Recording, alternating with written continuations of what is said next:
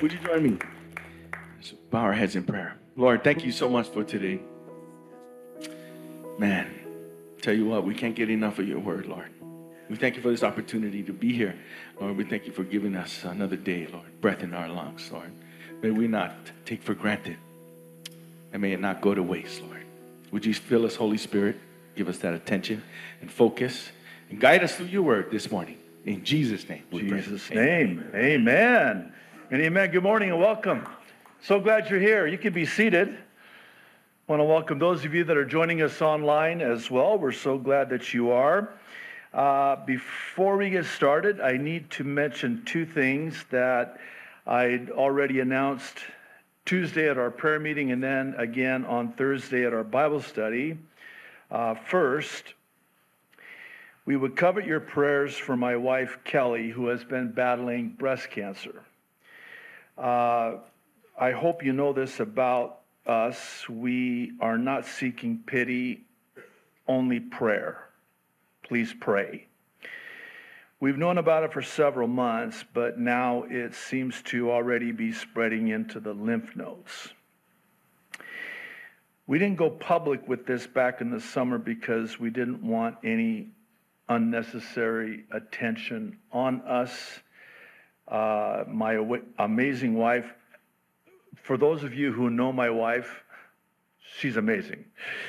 For those of you who don't know my wife, she's amazing.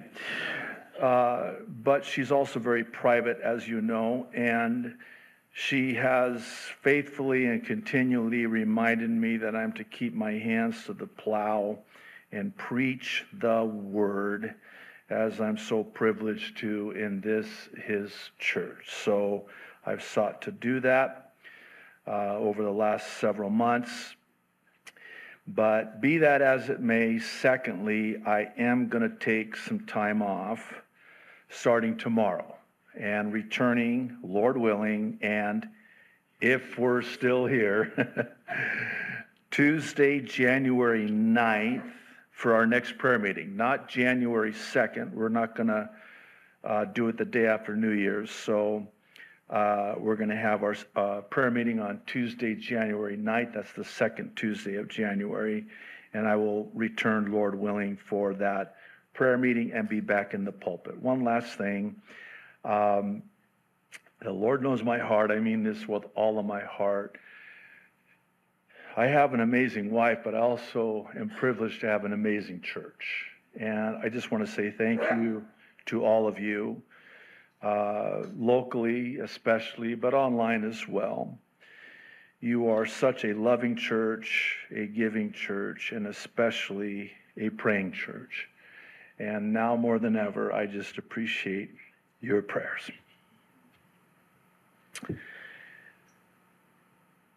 So let's get to it. I got a lot, actually, and I wasn't supposed to do that. My wife said, don't lose it. Okay, sorry. I won't. This is our prophecy update, first service. We've been doing these weekly prophecy updates for many years.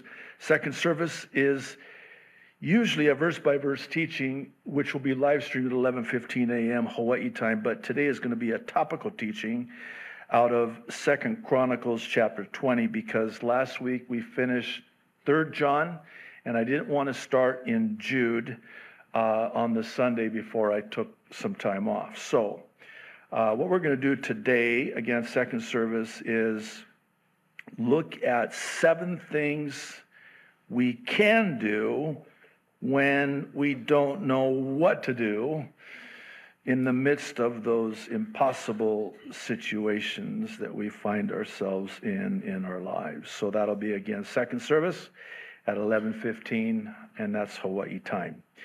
And for those of you online watching by way of YouTube or Facebook, just a reminder to let you know that you might want to go to jdfarag.org now, so you will not have any uninterrupted because we're not going to live stream the entirety of today's message for censoring reasons on those social media platforms, but the entirety will be live streamed on our website uninterrupted. So with that, let's get to it.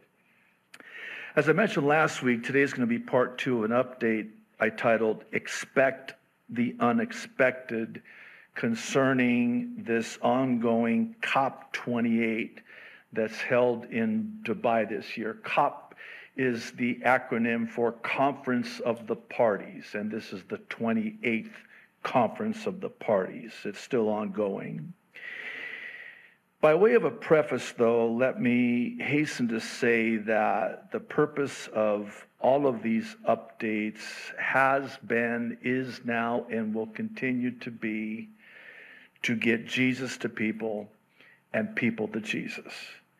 And if you'll hang in there with me, I'll answer the question of how doing a two-part update on COP28 can actually accomplish this. So for now, I want to lay the prophetic foundation, as it were, with prophecies like Daniel 9:27, which we looked at last week. It foretells of a strengthening of, a confirming of, even an enforcing of a 7-year agreement with many. Now, what's interesting about the Daniel 9:27 prophecy is that it provides details, what I like to call prophetic timestamps. And in Daniel 9:27, we have a very significant prophetic timestamp right at the midpoint, 3.5 years, 1,260 days in, when the Antichrist, 3.5 years into the 7-year tribulation, declares he is God in the temple of God, demanding to be worshiped as God. It's at this point that he commits what is referred to as an abomination that causes desolation, aka the abomination of desolation, which in turn will result in the Jews fleeing to Petra in modern-day Jordan, where God will protect them for the last 3.5 years of the 7-year tribulation. Are you with me so far? So important is this one particular prophecy in Daniel 9:27 that the Savior himself refers to it in what we affectionately refer to as the Olivet Discourse in Matthew 24. I want to read beginning in verse 15. Jesus is speaking. Therefore, when you see the abomination of desolation spoken of by Daniel the prophet, Daniel 9:27, he's referring to Daniel 9:27, standing in the holy place, and then we're told parenthetically, whoever reads, let him understand. Then let those who are in Judea, Jerusalem, flee to the mountains, Petra. Let him who is on the housetop not go down to take anything out of his house. And let him who is in the field not go back to get his clothes. But woe to those who are pregnant and to those who are nursing babies in those days. And pray that your flight may not be in winter or on the Sabbath. Well, now that's an interesting detail. Clearly, Jesus is speaking to the Jews, of the Jews, during the tribulation. So specific is this prophecy and warning and woe about being pregnant and praying that the flight is not on the Sabbath or during the winter, is because transportation from Jerusalem to Petra, about 120 miles, becomes nearly and virtually impossible. If you're with child, and for those of you that have been to Israel, try to go anywhere on the Sabbath. You remember standing in front of the Shabbat elevators? Dun, dun, dun, dun, dun.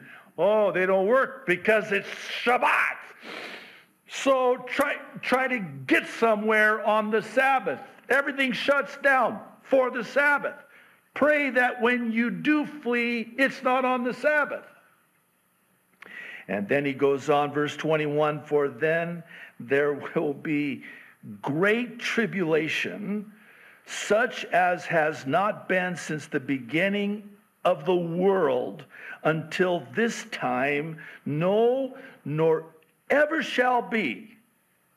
And unless those days were shortened, no flesh would be saved, but for the elect's sake, speaking of Israel, God's chosen people, those days will be shortened.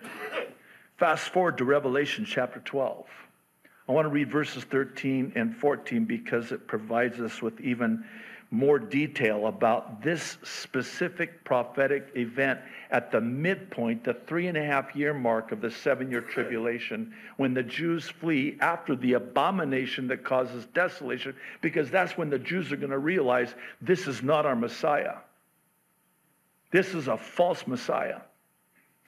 And the false Christ, the Antichrist, will be the catalyst, if you will, to bring the Jews to a saving knowledge of their true Messiah at the midpoint of the 7-year tribulation. Now listen to Revelation chapter 12, beginning in verse 13. Now, when the dragon saw that he had been cast to the earth, he persecuted the woman, that's Israel, who gave birth to the male child, that's Jesus, the Son of God, God the Son. But the woman was given 2 wings of a great eagle. The eagle typology in Scripture is not referring to America. It is referring to God. That she might fly into the wilderness to her place, Petra, where she is nourished for a time and times and half a time from the presence of the serpent. 3.5 years. A time and times and half a time.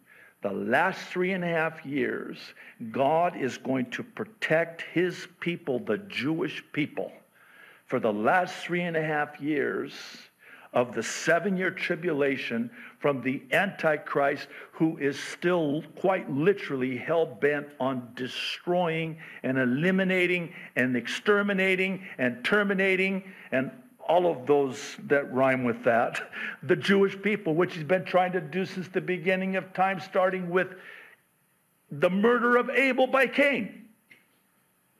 Why has Satan been trying to exterminate and eliminate the Jewish people? Because he wanted to try unsuccessfully, he would never succeed in thwarting the coming of the Messiah who would come from the woman.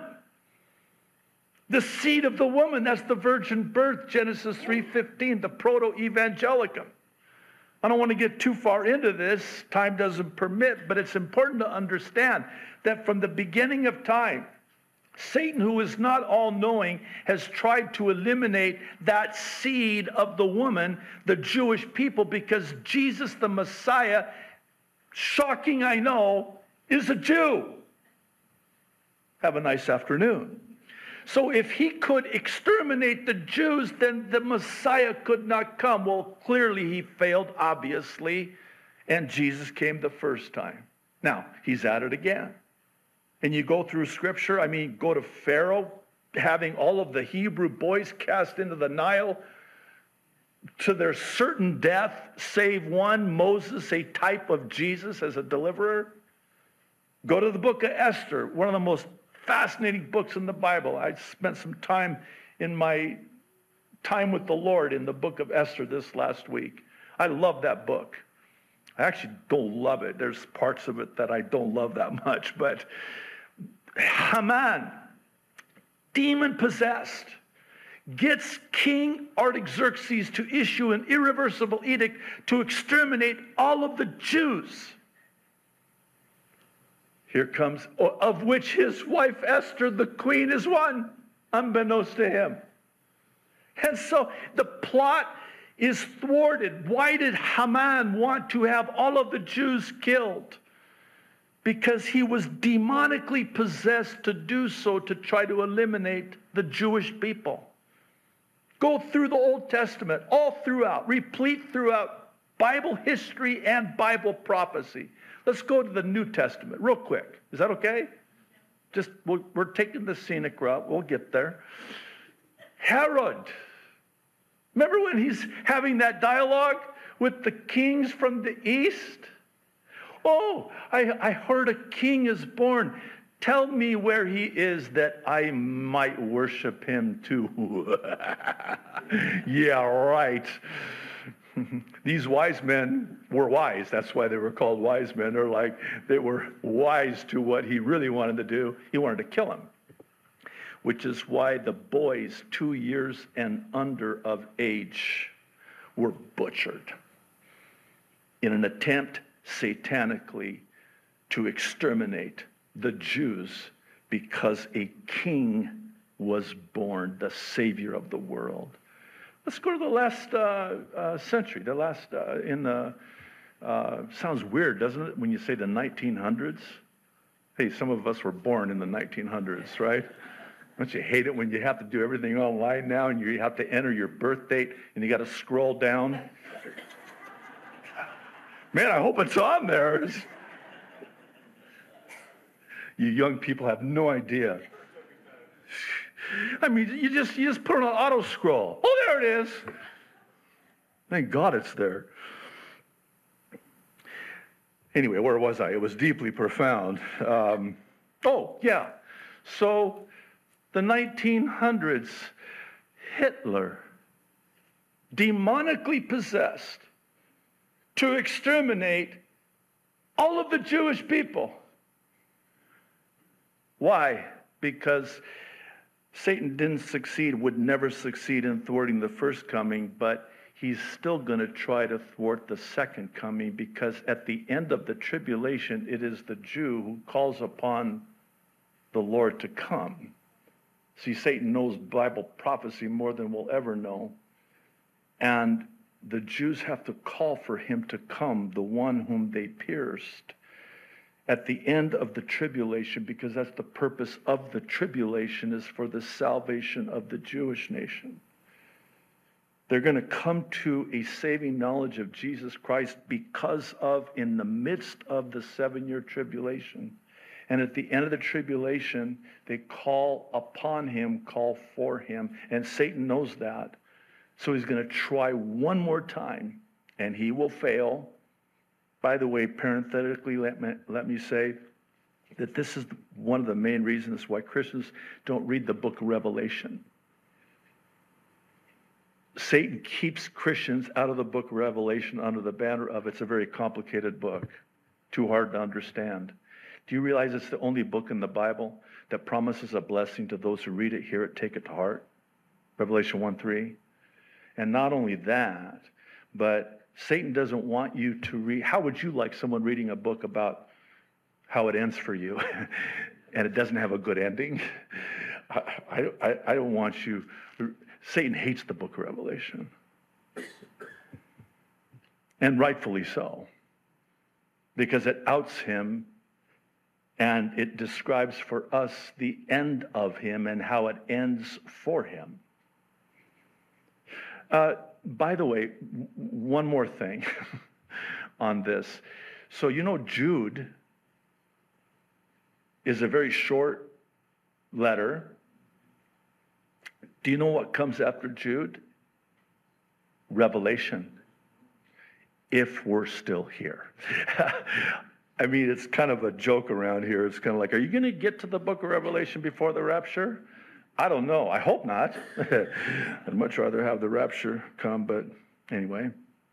So the Jewish people are going to be protected for the last 3.5 years of the 7-year tribulation, after the abomination that causes desolation. And these prophecies comport with what the Apostle Paul wrote in 2 Thessalonians chapter 2, which provides us with even more detail. So much so that verse 3 provides us a timeline of the pre-tribulation rapture happening first. It must, such that the Antichrist cannot be revealed until the church of Christ has been raptured.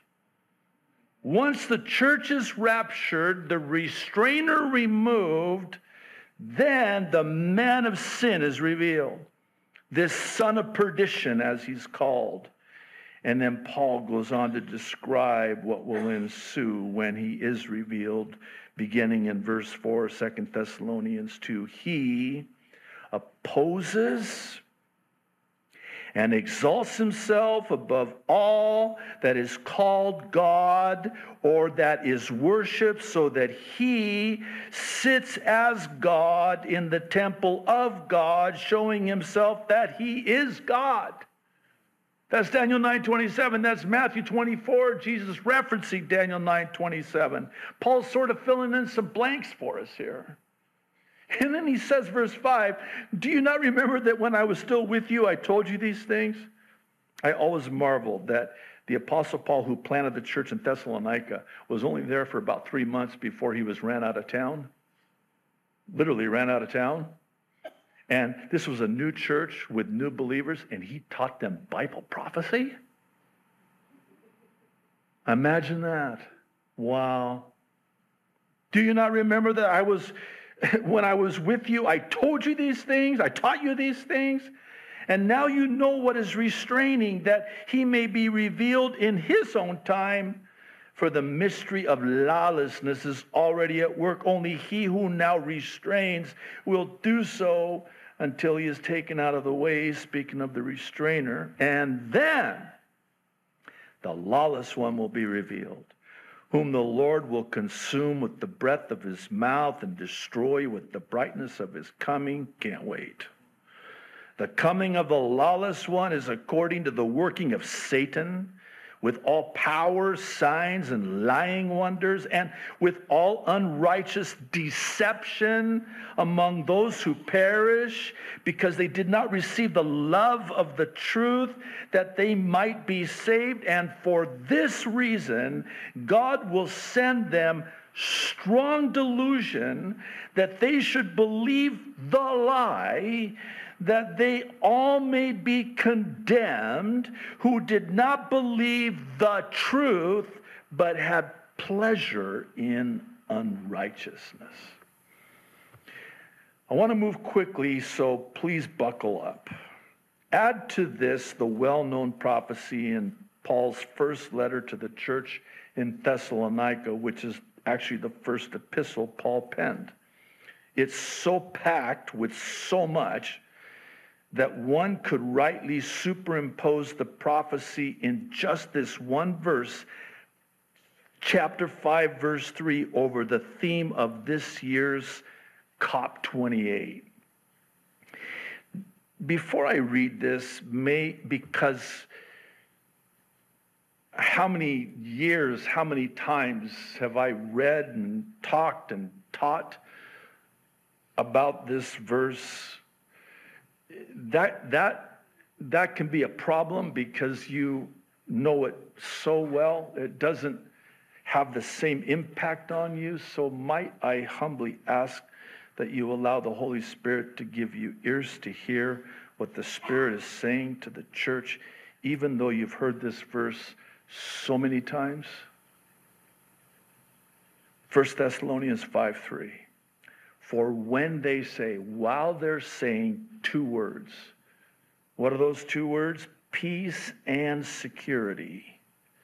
Then sudden destruction comes upon them, as labor pains upon a pregnant woman, and they shall not escape.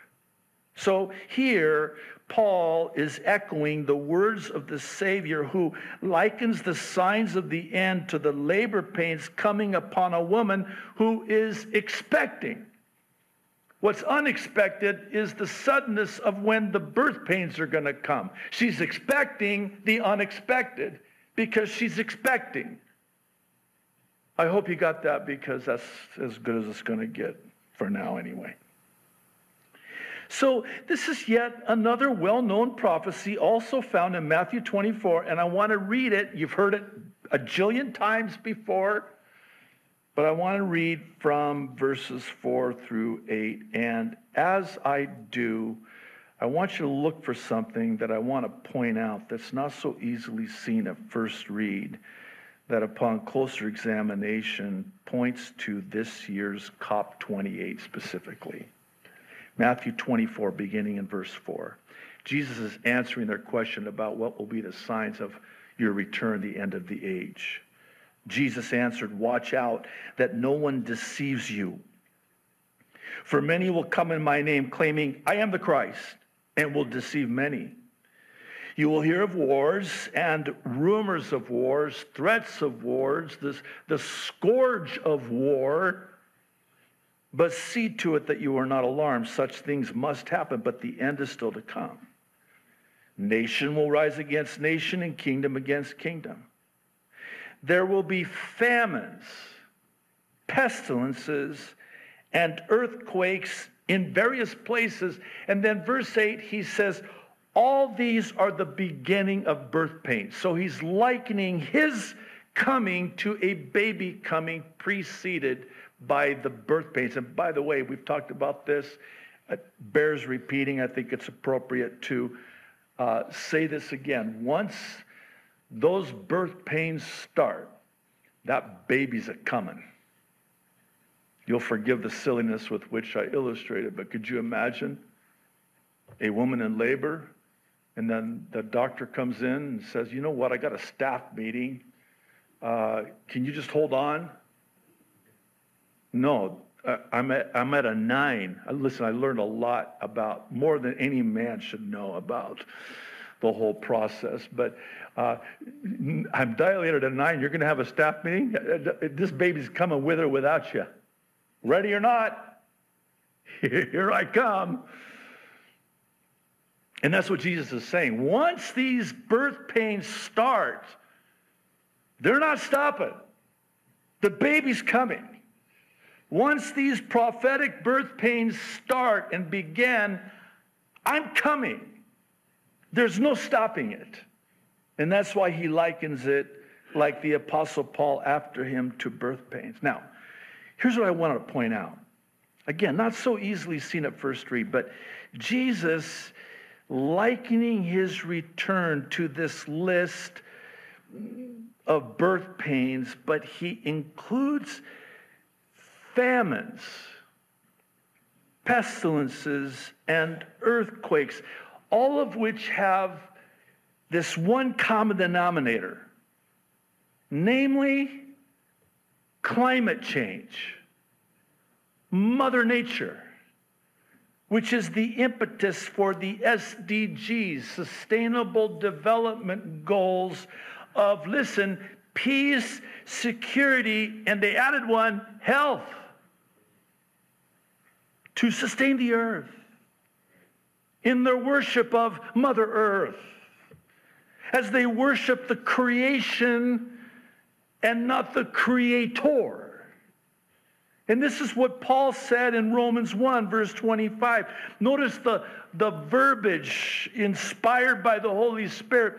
They exchanged the truth of God for a lie. They believed the lie, 2 Thessalonians 22. Yeah, there's not 22 chapters in 2 Thessalonians. Chapter 2. They believe the lie, the strong delusion. They've exchanged the truth and believed the lie. What's the lie? Oh, they worshiped and served created things rather than the Creator, who was forever praised. Amen. Last week I quoted King Charles delivering his address at the opening ceremony, in which he stated, and I quote, "The earth does not belong to us. We belong to the earth." I mean, excuse me, last time I checked, we have dominion over the earth. Oh, but we worship the Creator. Oh, I'm sorry, I forgot. You worship the creation. You've exchanged the truth, Creator, for the lie, creation. Well, that explains everything. Enter COP28, and with it Agenda 2030, both of which mandate that all 17 of these SDGs, again, Sustainable Development Goals, are met in 7 years by 2030. And by the way, this is probably another, I don't think we'll be here for this. I'm going to stop saying another topic for another time. I don't think there is time for another topic for another time. But there's actually an 18th Sustainable Development Goal. Don't you hate it when I do that? So, again, have a nice afternoon. Now, let's add to that this Guardian article titled COP28. King Charles warns of, listen to this, vast, frightening experiment on natural world. What? Listen to this chilling quote. King Charles warned, we are carrying out a vast, frightening experiment of changing every ecological condition all at once at a pace that far outstrips nature's ability to cope. How dangerous are we actually prepared to make our world? Did you just say that? In other words, this is geoengineering. They're experimenting. They're dimming the sun. They're spraying the skies. They're poisoning land, air, and sky. No, air, sky. Water. There we go. I told you it's been a rough week. You got to be nice to me. We're carrying out, they're experimenting. Are we actually prepared to make our world, how dangerous are we actually? In other words, we're making it dangerous. I know you are because Revelation 11 tells me that you would. What do you mean? Oh, God is going to destroy those who destroy the earth. Can't wait. Why do they want to destroy the earth? Why are they experimenting and changing nature, creation, the ecological conditions simultaneously, all at once at a pace that far outstrips nature's ability to cope? Why are you doing that? Because you hate God's creation. Because God created the heavens and the earth and the sea and all that in them is. And you hate anything that God created, especially man, who he created in his image. Here's one more. Have a nice afternoon. Last one, maybe. Satan hates your guts because you're made in his image, which is why Satan is going to try and alter the human DNA to make man in his image unredeemable. Did you know that Yahweh, YHWH, those 4 Hebrew letters are in the DNA of mankind? The name of God is on our DNA, the name of ownership. He created us in his image. That's chicken skin, isn't it? Goosebumps for those of you on the mainland. Sorry. That was kind of mean. Well, you're kind of being mean to me too, so. I want to read you one more quote from this breathtaking article, no pun intended. It goes on to state, listen very carefully, several countries already experience climate change-induced famine. Climate change-induced famine. They're inducing the climate change, destroying the earth, and the climate change that they've induced is what's inducing the famine, which is what the SDGs and Agenda 2030 and COP28 are all about. We're running out of food. No, we're not. You're destroying the food supply. And you're going to forbid, this is 2 Timothy, people to eat meat. Man, I went to the store the other day. I shouldn't have done this. You go through the meat section, don't go through the meat section. I mean, if the shelves are not bare, and most of them are, where's the beef? It's bugs now. It's better than burger. No, it's not Bill Gates. It's genetically modified organisms, GMO. Just think about that. Let that sink in. GMO, genetically modified organisms? And I'm going to eat that? Yes, you are, and you'll be happy. They're the ones inducing it. They're the ones doing it. Climate change. They're changing the climate. They've been doing it for years. I got so much more. I got to keep going. So stop doing that, okay? Let's turn a corner. I want to try to connect these prophetic dots with, the significant developments, again, seems like an understatement, from this year's COP28. And I'll say it again, my hope in doing so is to get Jesus to people and people to Jesus with open eyes to see just how close we are. And we are so close to the pre-tribulation rapture. So we'll go ahead at this time and end the live stream on Facebook and YouTube. So sorry. I told you at the beginning to go to the website. So what follows are several quotes. We provided links to the original sources. They're available on our downloadable PDF file at the website. I'm going to go through these, and I want you to listen for the wording, which is verbatim the words in God's Word concerning Bible prophecy. And before I do, I want to give a shout out to two brothers in Christ, to whom I owe a debt of gratitude for all their help on this. Craig Bong of Rapture Watchers on Facebook, and Tyler of Generation 2434 on YouTube. They were a huge blessing to me. This is so voluminous. I want to start by reading an email I received from Craig Bong, who's been following COP since its inception. He is a wealth of information. We've included a couple of his links, one of which is to an outstanding must-watch video where he was interviewed by Janie Duvall pertaining to this particular Conference of the Parties, COP28. Here's what he had to say. Hello, JD. I was so blessed to hear your update today, last week, 12/3.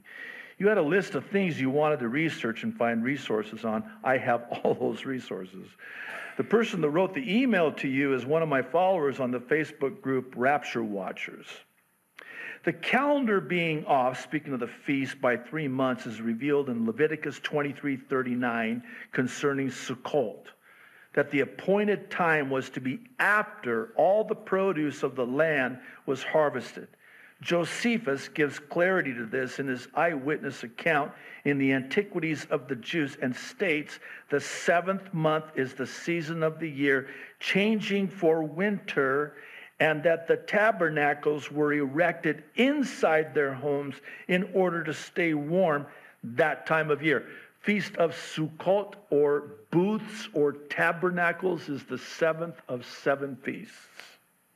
The calendar used today by the nation of Israel is the Hillel II calendar of 359 AD. The COP28 countdown began February 17, 2023, with 42 weeks to go when King Charles and Dr. Sultan al-Jaber shook hands. The COP program then did a 40-week countdown from Women's Day, very significant, March 8th to November 30th in preparation for this event. The 7-year bilateral agreement was signed March 21st, listen, guaranteeing peace and security for Israel. And from that point to December 12th is also 40 weeks. December 12th will be germane in just a moment. There have been numerous quotes concerning the countdown with 7 years left that are connected to COP28. The only one still up directly on COP28 websites is on Facebook's COP28 UAE page and is pinned on top, as this COP is the start of a 7-year sprint to cut emissions by 43%. A global stocktake is the strengthening, listen, strengthening of international cooperation, a mechanism within the Paris Agreement to bring about a 5-year implementation and 2-year assessment every 7 years. Not 8, not 6, 7. I'll only do that one time. It has been 7 years since the enforcement of the Paris Agreement on November 4th, 2016, with now 7 years to go. Final negotiations to the deal are on December 10th, that's today, through the 12th, that's Tuesday.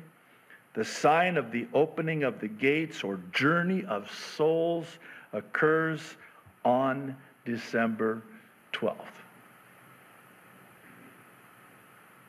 It should be noted that the United Nations has declared this Tuesday, December 12th, 2023, an International Day of Neutrality. The end date to this stocktake can be found at the website pictured here at focus2030.org. Now, I took this screenshot on Thursday. It's a countdown clock. And I want to draw your attention. This is Thursday now. They have a countdown clock to achieving the Sustainable Development Goals by 2030. And as of Thursday, the countdown in real time was at 7 years, 0 months, 24 days, 13 hours, 18 minutes, and 17 seconds, and counting. And that was on Thursday. We've got that link if you want to. I don't recommend it for the faint of heart. It's kind of eerie. It's kind of like you're counting down the 7-year tribulation. Wow. Okay. Picture here is a 24-page downloadable PDF file of the 7-year global climate deal draft text on, quote, matters relating to the global stocktake under the Paris Agreement. We're at the 7-year mark since 2016. Now, they have, at this time, at this COP28, they have to confirm and strengthen that 7-year agreement / covenant. And that's what they call it. Look at this. The Paris Agreement is a covenant of hope. What do these people do? Do they read their Bibles? Do they have a Bible? If they do they read Daniel 9? Oh, we better call it a covenant, because that's what Daniel 9:27 calls it. Oh, it's 7 years, so we got to make it 7 now. And we have to strengthen it, enforce it, make it ikbir in Arabic and Hebrew. Make it greater, stronger, more spectacular. Let's bring all these agreements under one 7-year stronger agreement and confirm it and sign it and implement it. It's a covenant of hope for the world. Listen to this quote. This is from the UN climate change website titled, "The Paris Agreement is a Covenant of Hope." Quoting, "The Paris Agreement is more than a framework, more than a set of rules and regulations. It is a covenant of hope with the people of the world that will help to move our current trajectory to a better destiny." And I want you to listen very carefully to what she says next, quote, "Recovery from COVID-19 offers nations a chance to build forward better," sound familiar? "And to orientate green policies and plans towards this. The Paris Agreement provides the path forward." Wait a minute. The Paris Agreement was in 2016. How did you know? Because isn't that like 4 years before COVID-19? Things that make you go, How did you know? Well, I know how you know. It's like Lenin was famously quoted as saying, the best way to control the opposition is to lead it yourself. This was pre-planned. Hey, we need something to accelerate, invigorate our climate change agenda to achieve the Sustainable Development Goals 4 years before COVID. So we need COVID. By the way, I've said it many times before. I hope you don't tire of me saying it, because I'm going to keep saying it until I'm not here to say it. The so-called vaccine was not made for COVID. COVID was made for the so-called vaccine. Come on. Just this last Tuesday, a friend of mine emailed me about the arrest of a Barry Young, this whistleblower who published the real numbers of deaths in New Zealand as a direct result of being injected with the death shot. His data proved with evidence the pre-planned murder of 51 people who were injected in a named vaccination within 1 2-hour period. Pre-planned. Here's a quote from one of the reports that was published. When these people were rolling up their sleeves, the official Pfizer safety data had lists of adverse reaction covering 9 pages, and there were 1,223 deaths from those initial trials. This is information that the New Zealand government had months before the vaccine rollout even began. By the way, notice the bottom of the image, if the guys could put it back up for the online church. Chances of these batches not being a killer are 100 billion with a B to 1. I don't like those odds at all. If this weren't evil enough, here's a chart showing daily deaths of more than 120 people daily from January 2020 daily to October 2023 daily. Let's put this into perspective. This sanctuary seats 300 people. 120 people a day, you've wiped out my church in 3 days. 120 people a day. This is just New Zealand. 120 people a day. This is where sometimes the numbers can just be mind-numbing, and I've talked about this. I've gotten a lot of trouble for talking about this, by the way, but that's okay. I have an audience of 1. I don't care. I answer only to him at the end of the day. But when this whole thing in Gaza with Hamas, the death toll, these are not numbers. These are people. These are souls that Jesus died for. They're not numbers. And the death toll, stop it with that. That's somebody's mother or father or uncle or aunt or son or daughter, God forbid. You don't make it a number. That's 120 people every day. That was somebody's mom and dad.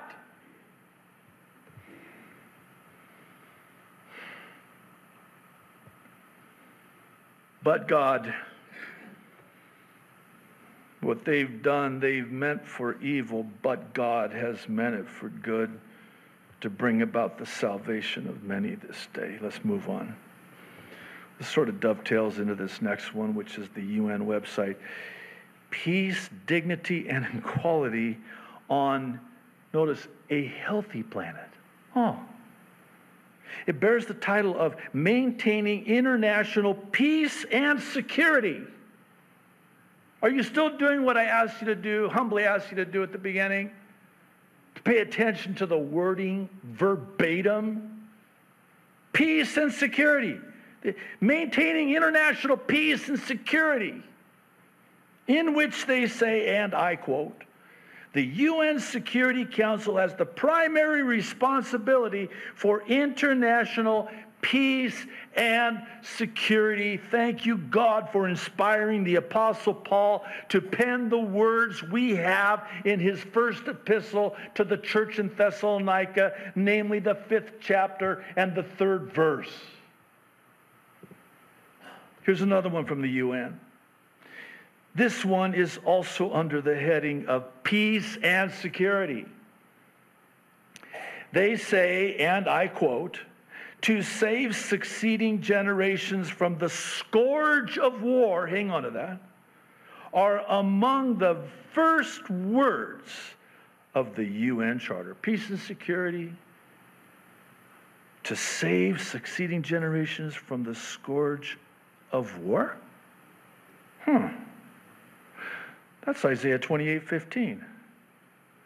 What's Isaiah 28:15? Well, it speaks of Israel making a covenant with death, an agreement with Sheol, in order that the, quote, scourge of war would not come upon them, making lies their refuge and hiding themselves under falsehood. Are you starting to see a pattern here?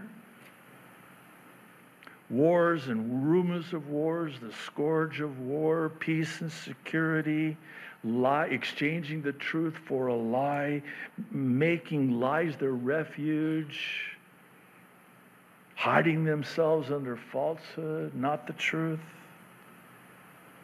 Speaking of Israel, I would be grossly remiss were I not to again mention this week what I mentioned last week about the UK and Israel signing a 7-year agreement back on March 22nd of this year, which they dubbed, listen, the 2030 Roadmap for Israel-UK bilateral relations. 2030. 7-year agreement. UK as in King Charles. Israel. Enter this stunning video posted last Wednesday titled UN Steps Up Pressure for Gaza Ceasefire with Strongest Move Since 1971. You got to scroll down pretty far for that year too. Here's a quote from the transcript. Given the scale of the loss of human life in Gaza and in Israel in such a short amount of time, the Secretary General has today delivered a letter to the President of the Security Council invoking Article 99 of the Charter of the United Nations. This is the first time that Antonio Guterres has done this since he became Secretary General in 2017. Article 99 states, and I quote, that the Secretary General may bring to the attention of the Security Council any matter in his opinion, that may threaten the maintenance of international peace and security. In the letter, which has been shared with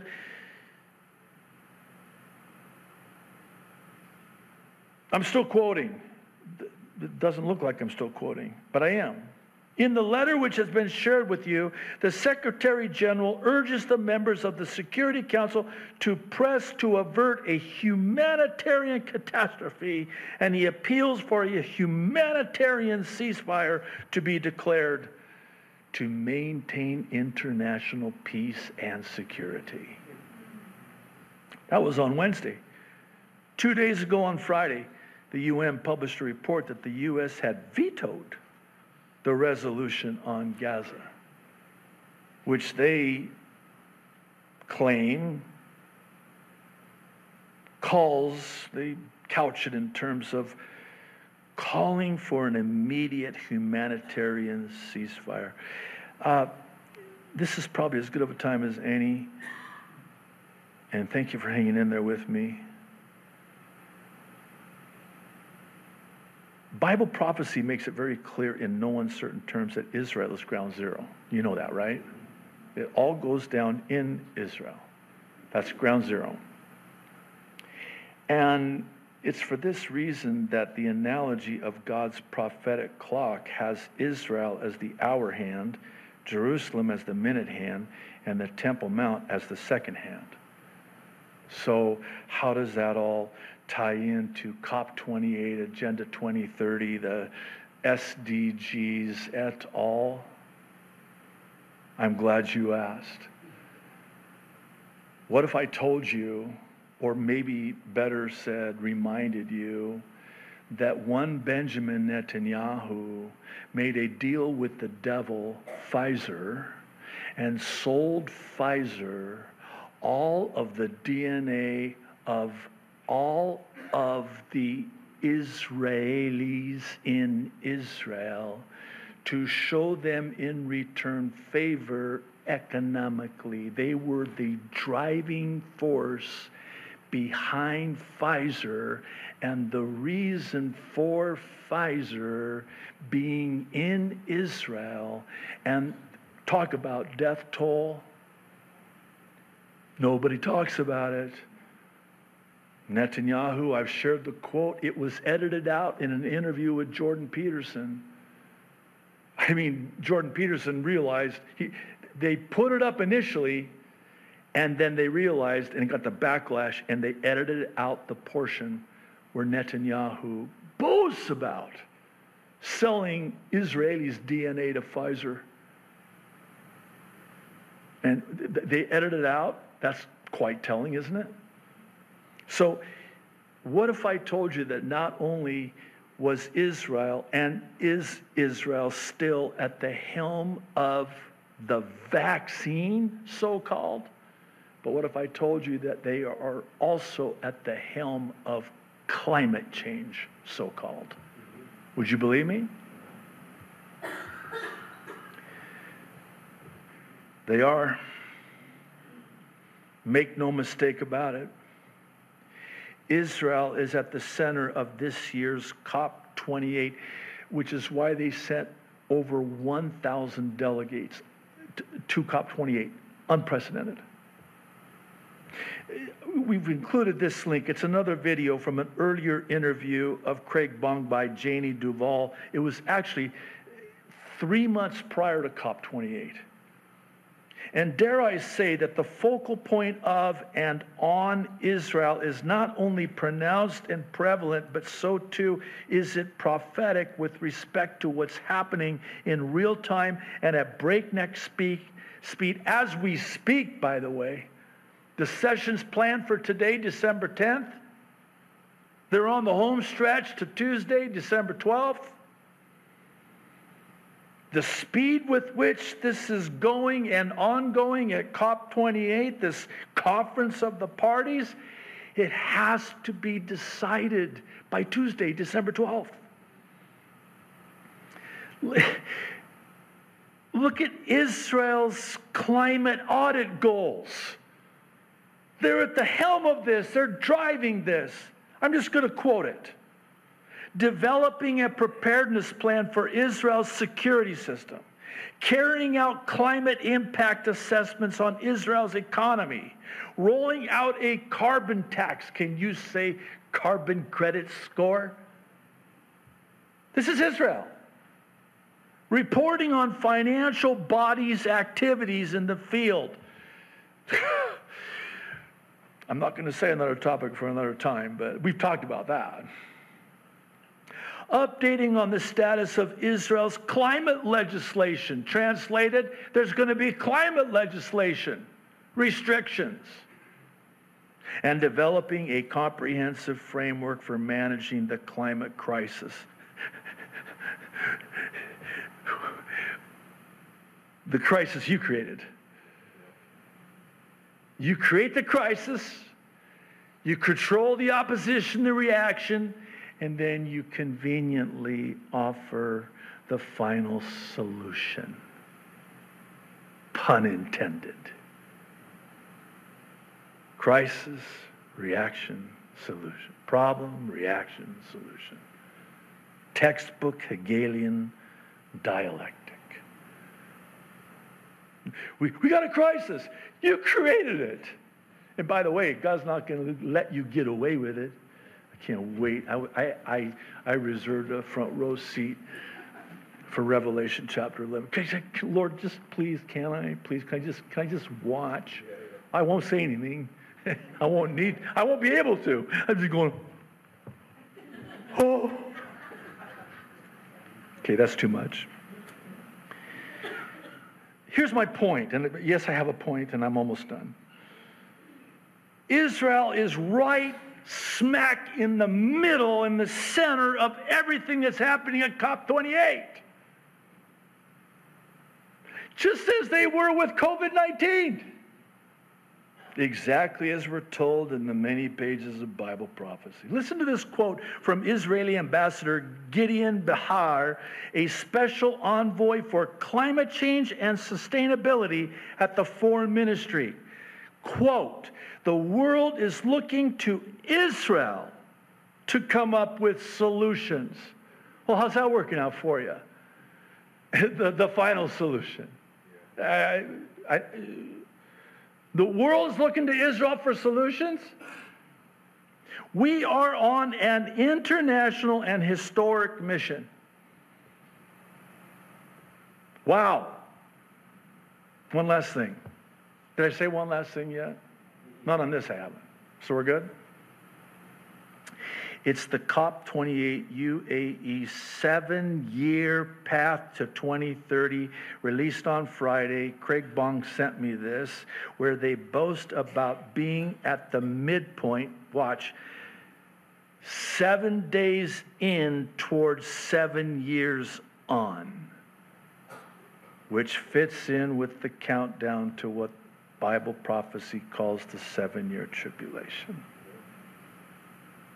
Now, to the question before us concerning how expecting the unexpected from COP28 gets Jesus to people and people to Jesus.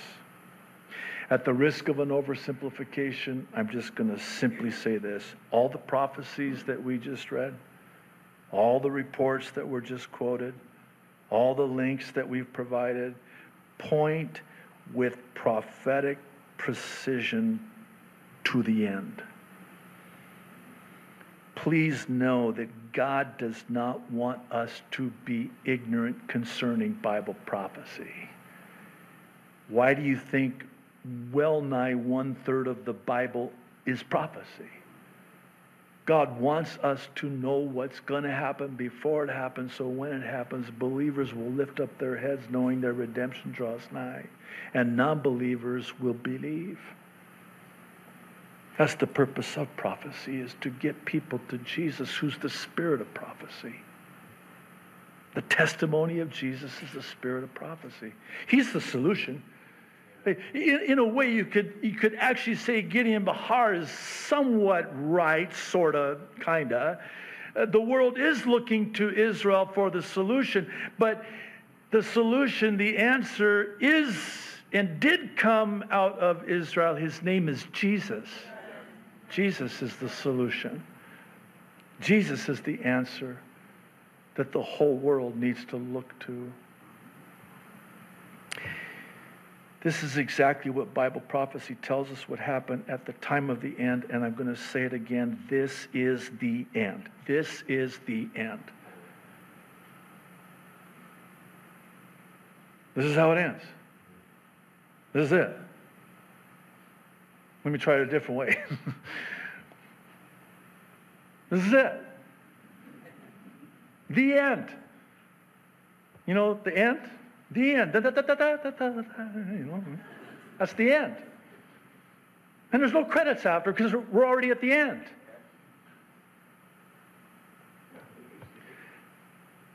Bottom line, the 7-year tribulation is about to begin at the appointed time according to the feast of the Lord recorded in Leviticus 23, meaning that the rapture, which must happen first, is about to happen anytime.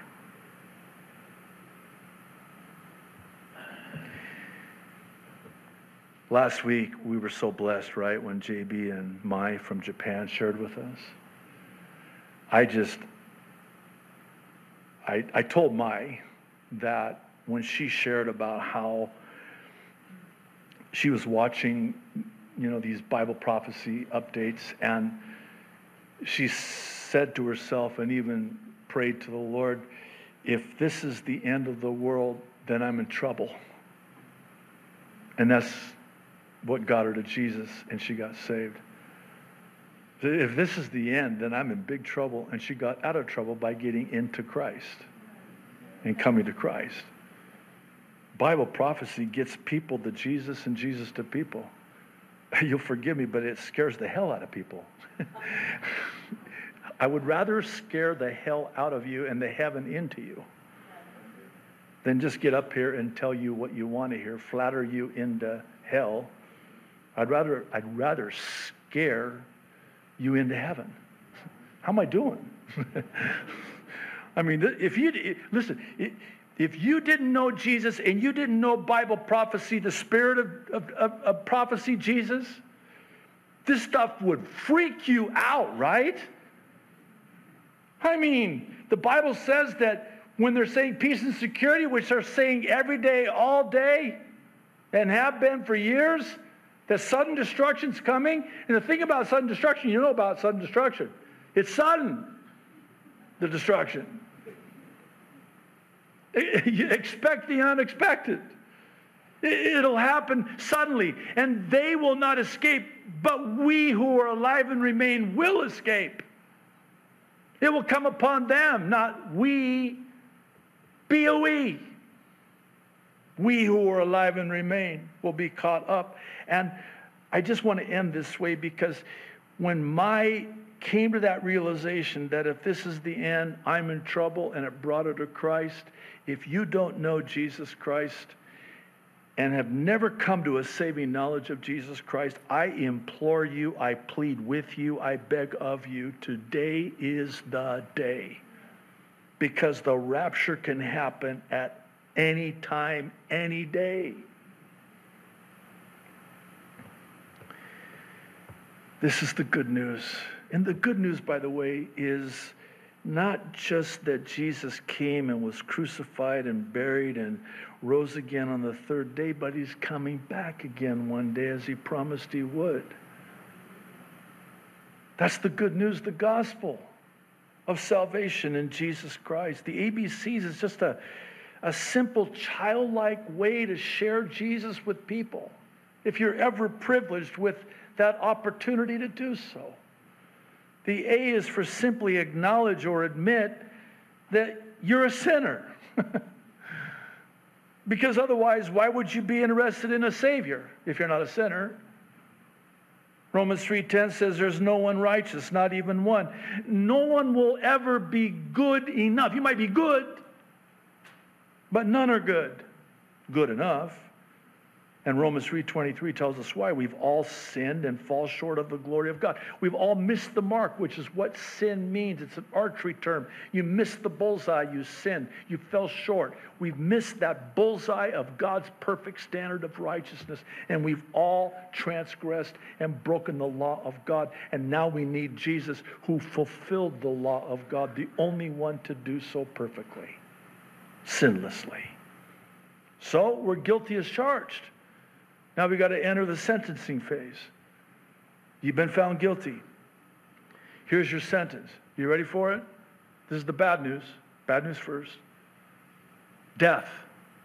What? Yeah, the wages of sin is death. You've been sentenced to death because you've broken the law, fallen short of God's perfect standard of righteousness, God's glory. You sin, and the penalty is the death penalty. That's the bad news. You ready for the good news? You're in that courtroom. The judge of the universe has just sentenced you to death, and in walks a man. No ordinary man. The God-man. Jesus the Christ. And he says to the judge of the universe, stop. I will die for him.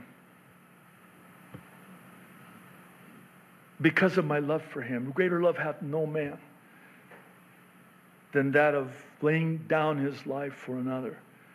I will go to my death in his stead. And the judge of the universe looks at you and says, "Ho," because remember, he's a local judge. "Ho, good news. Your debt has been paid. You are free to go. And Jesus goes to his death in your stead. And he pays in full and purchases you and me. We are not our own, but purchased with the price.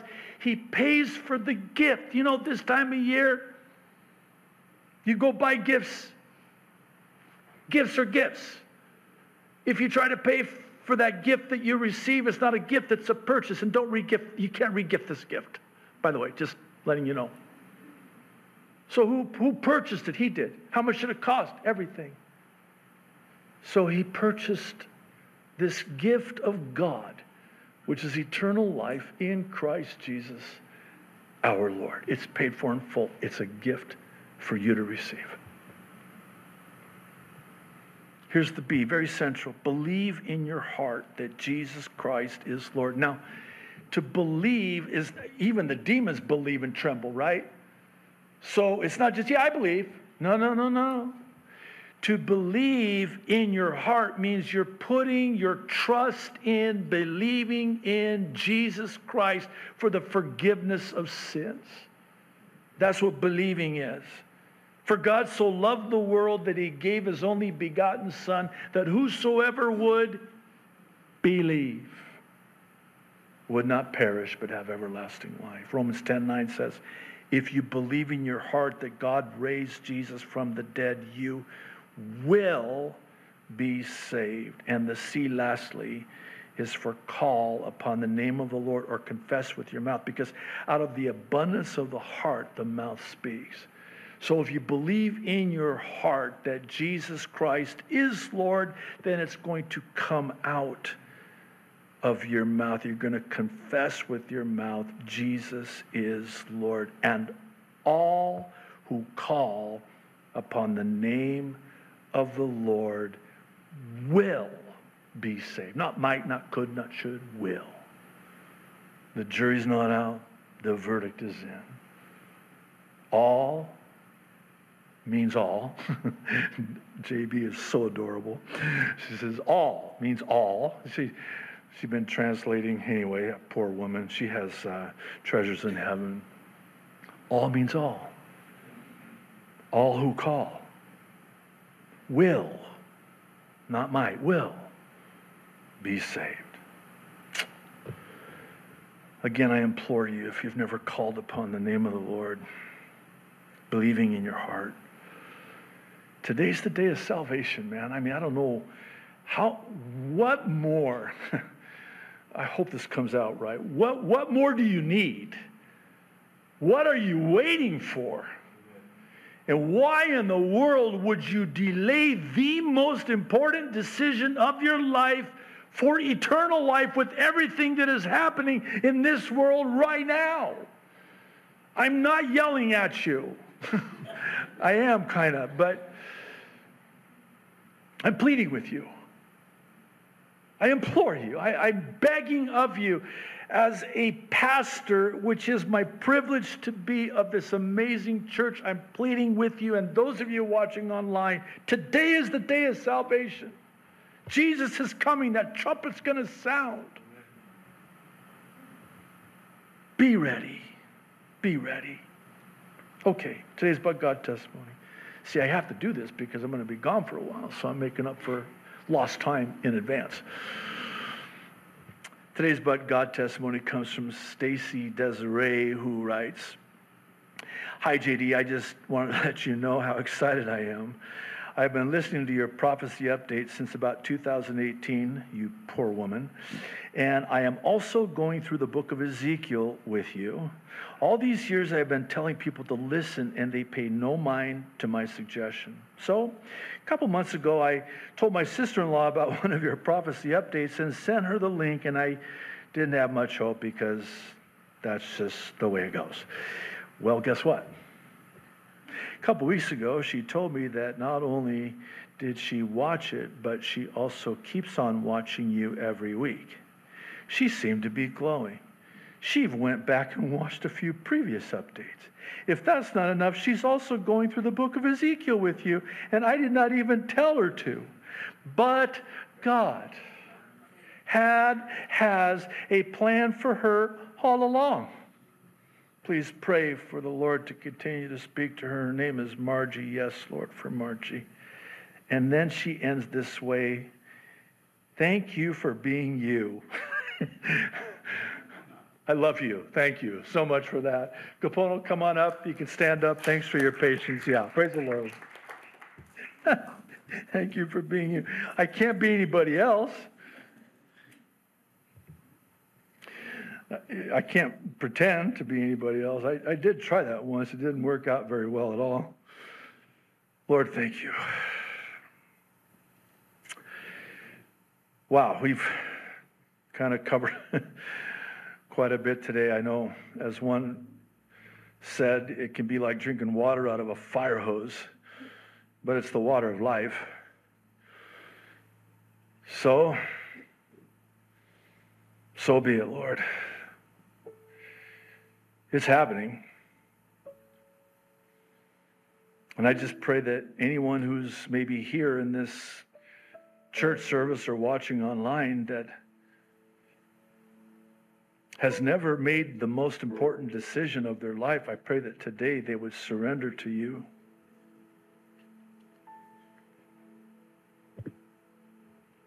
That they would get saved. Now, today. Lord, lastly, I'm just going to pray as I end every prayer every week, it seems now. Come quickly, Lord. Maranatha. Come quickly, Lord Jesus. In Jesus' name we pray. Amen.